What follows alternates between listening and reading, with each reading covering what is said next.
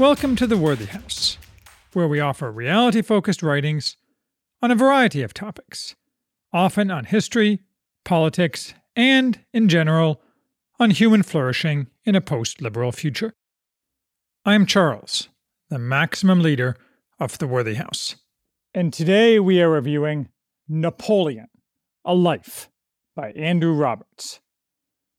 For some time now, I've been claiming that what we are likely to get, and probably need, whether we like it or not, is a man of destiny.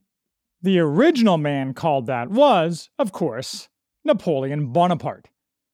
Neither my claim nor Napoleon is popular nowadays.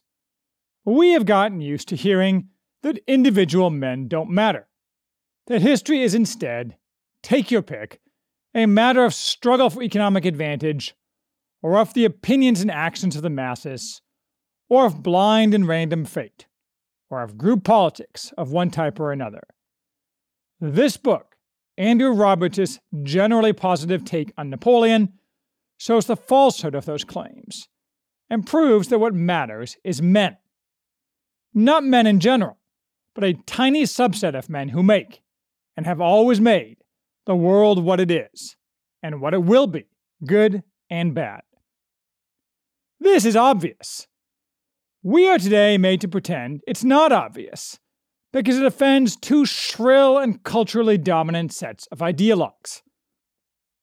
Egalitarians, who think that somehow it is humiliating to mankind that the mass of people does not matter at all in history, and self-appointed leaders of groups from whom great men have never arisen, who likewise find it humiliating that reality excludes them from prominence. But it's still obvious. I should note, too, that I keep saying men not as a verbal tick, but because women in this sense, of individuals who directly and sua sponte change the course of history by reaching out and bending the world to their will, don't exist in any significant number. Certainly, the sum total of such women who have ever existed can be counted on the fingers of one hand, if there are any at all. Now that I mention it, in fact, I can't think of any. Thus, of course, feminists are prominent among the latter set of offended ideologues. It's not that women are not very important to history, but in the nature of things, their influence tends to be indirect. The essential differences among men and women make it unlikely that any woman has ever wanted to be like Napoleon, or his forerunners such as Alexander and Julius Caesar, since megalomania is a nearly exclusively male trait. And it's Napoleon's megalomania that comes through most in this biography, along with the extremely rare ability to lead and inspire men in good times and bad, and a variety of other traits, including off-the-charts charisma and charm, an inexhaustible capacity for work, an insatiable desire for knowledge, often gained by rapid-fire questioning of whomever he was with, a wry sense of humor, and a limited sense of vanity, a practical approach to solving all problems, excessive loyalty to family, and the timing and sparkle of the showman. An additional characteristic I found particularly fascinating about Napoleon, to which Roberts recurs several times, is his ability to compartmentalize his life. He could entirely close off one part of his mind to what was going on in the rest of it. He himself likened it to being able to open and close drawers in a cupboard.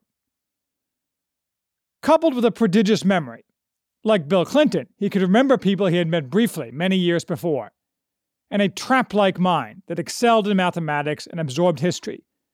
This allowed Napoleon to focus on what he chose to do, and not to be distracted.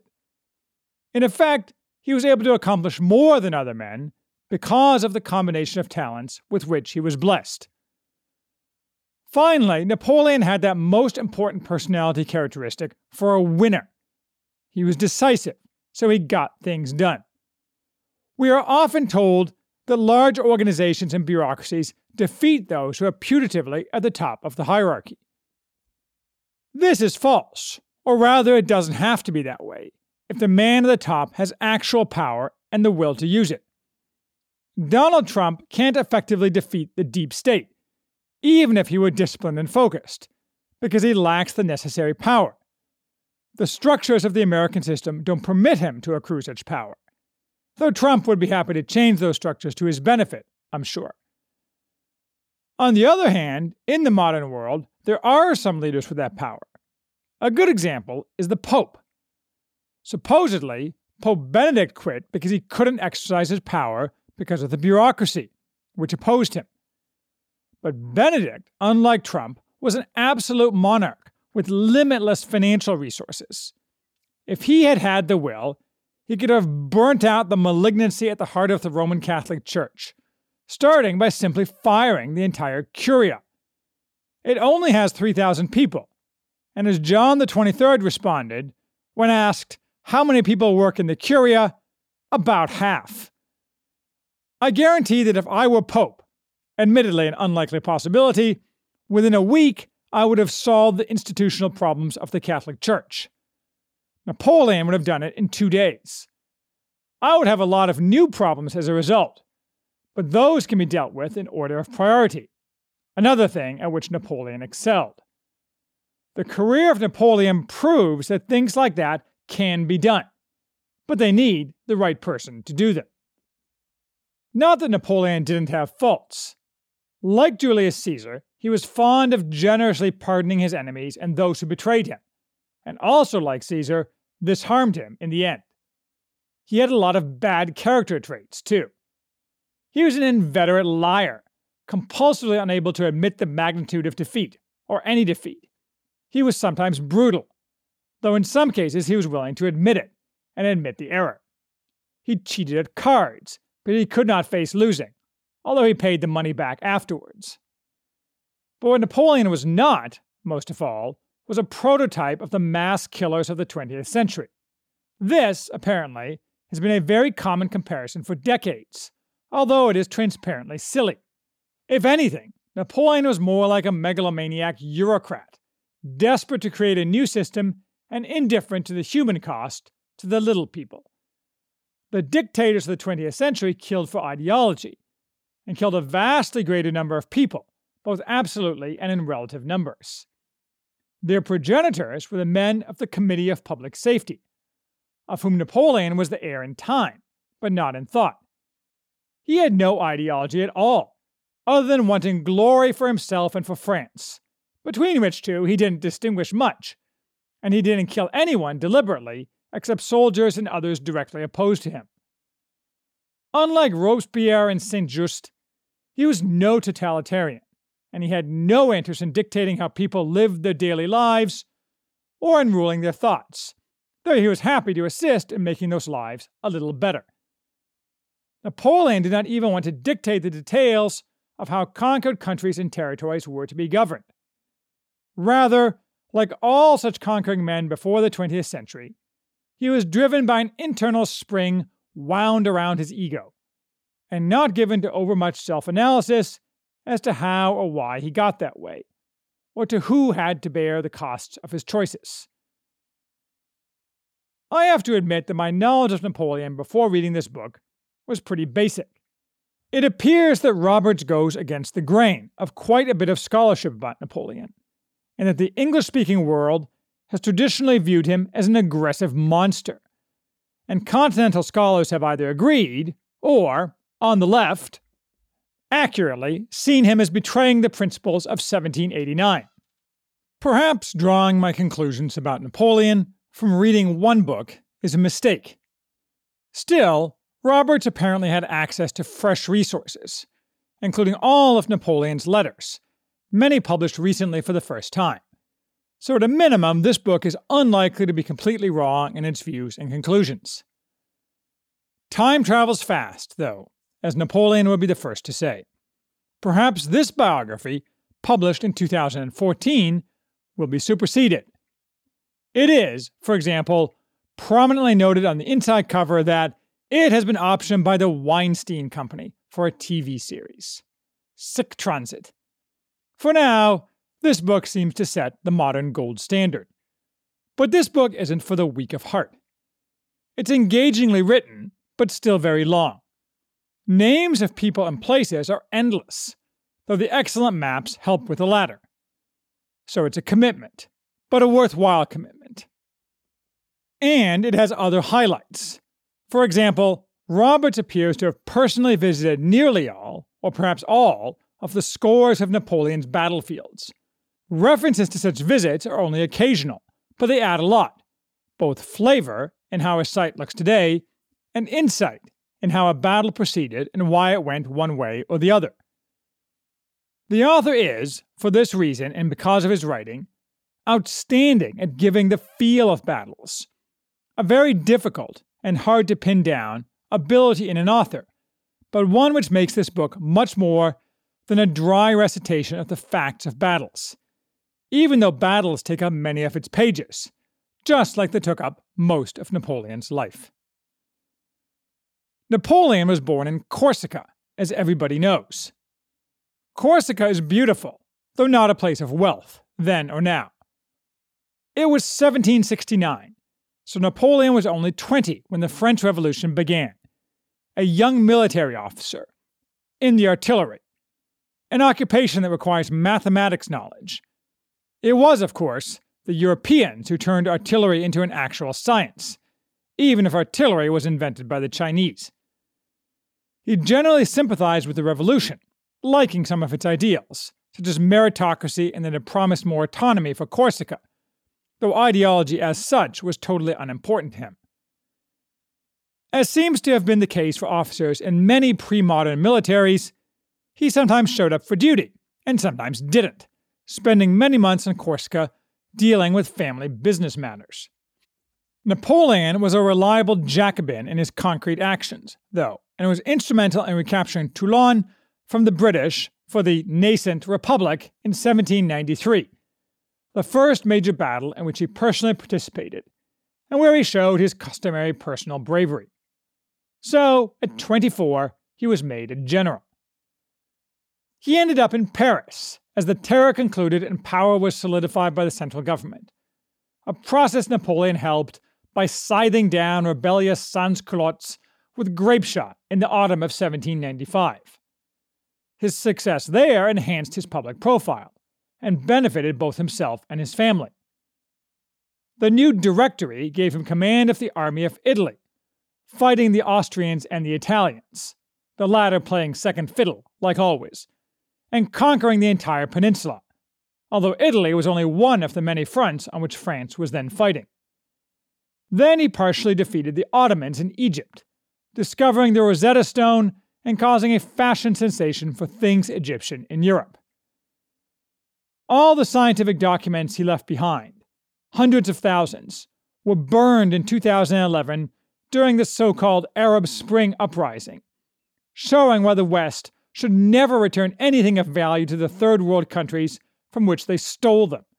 After all, for example, the Elgin marbles wouldn't exist if the British hadn't taken them, since the Ottomans used the Parthenon as a powder magazine.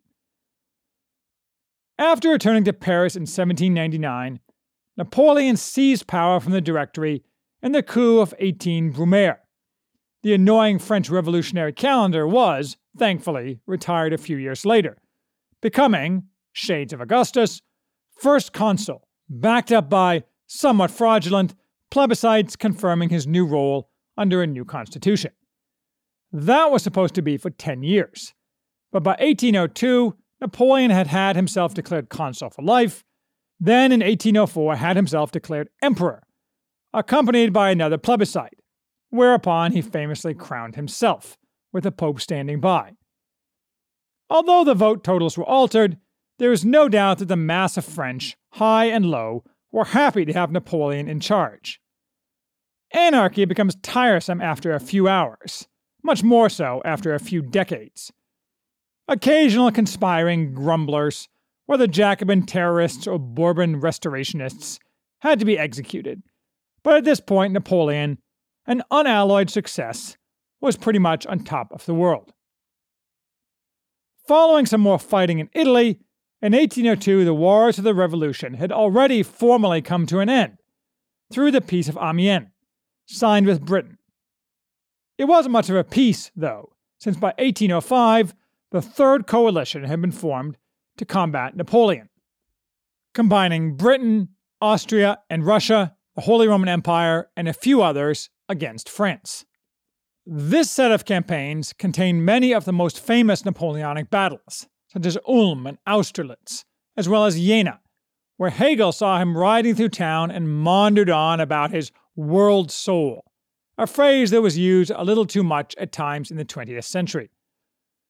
Following that, I should speed up, or this review will never end, came the disastrous Peninsular War, the even more disastrous invasion of Russia, the loss of the Battle of Leipzig, abdication and exile to Elba, the return and the 100 Days, final defeat at Waterloo, and exile to St. Helena, where after nearly 6 years, Napoleon died at 51. Not apparently poisoned, something Roberts totally rejects.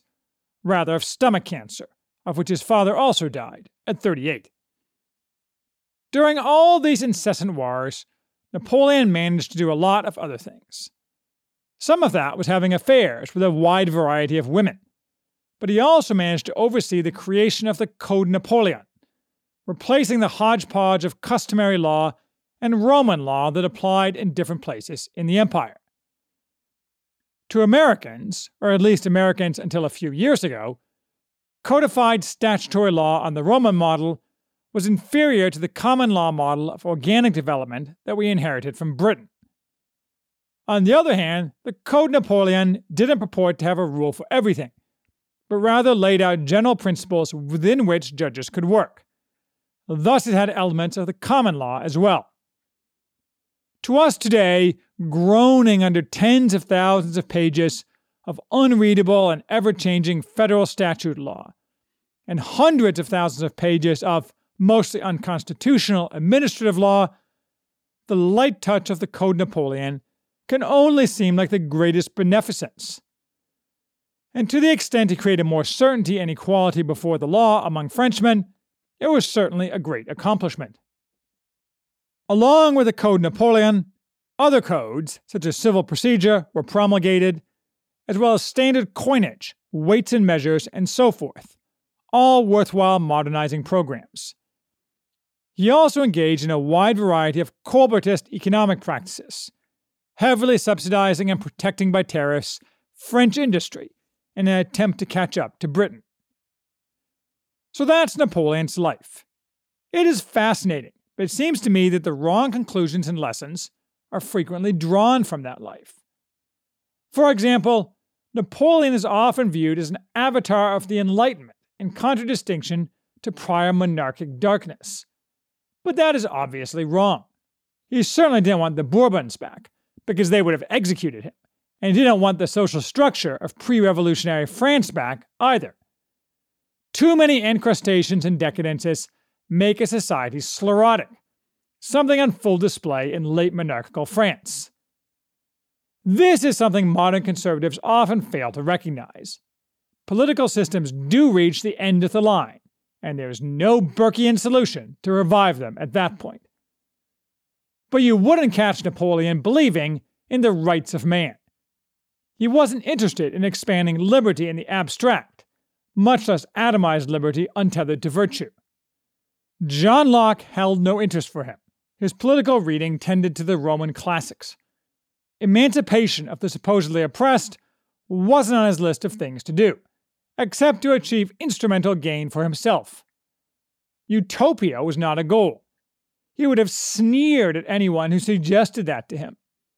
Instead, he wanted realistic glory for France, a modicum of virtue for the people, and for everyone, order and the rule of law. These are profoundly conservative, or more accurately in context, reactionary sentiments. That Napoleon was not an avatar of the Enlightenment is easy to prove by mere modern observation. If he really were such an avatar, the left would love him. But they hate him, especially in France, where very little praise is lavished on Napoleon. He has 2 statues in Paris and 1 small street named after him. Probably Napoleon is seen by some as an Enlightenment figure as a result of the binary choice that propagandists for the Enlightenment like to pose. Modern, decayed, end-state liberalism on the one hand, and the France of Louis XVI on the other hand. They ask, in effect, why would you want to go back to the latter, And if you don't, you are required to love instead what we have to offer, as nasty as that is. But you can be anti-Enlightenment and not want to go backwards at all. In fact, if you are anti-Enlightenment, like me, you know you can't go backwards, and it's stupid to try. As I've repeatedly said, the idea that reaction is a return to some imagined golden age is wrong. Rather, it is moving forward to meet the needs of the present informed by the wisdom of the past, rather than by ideology. And really, that's what Napoleon did his whole life.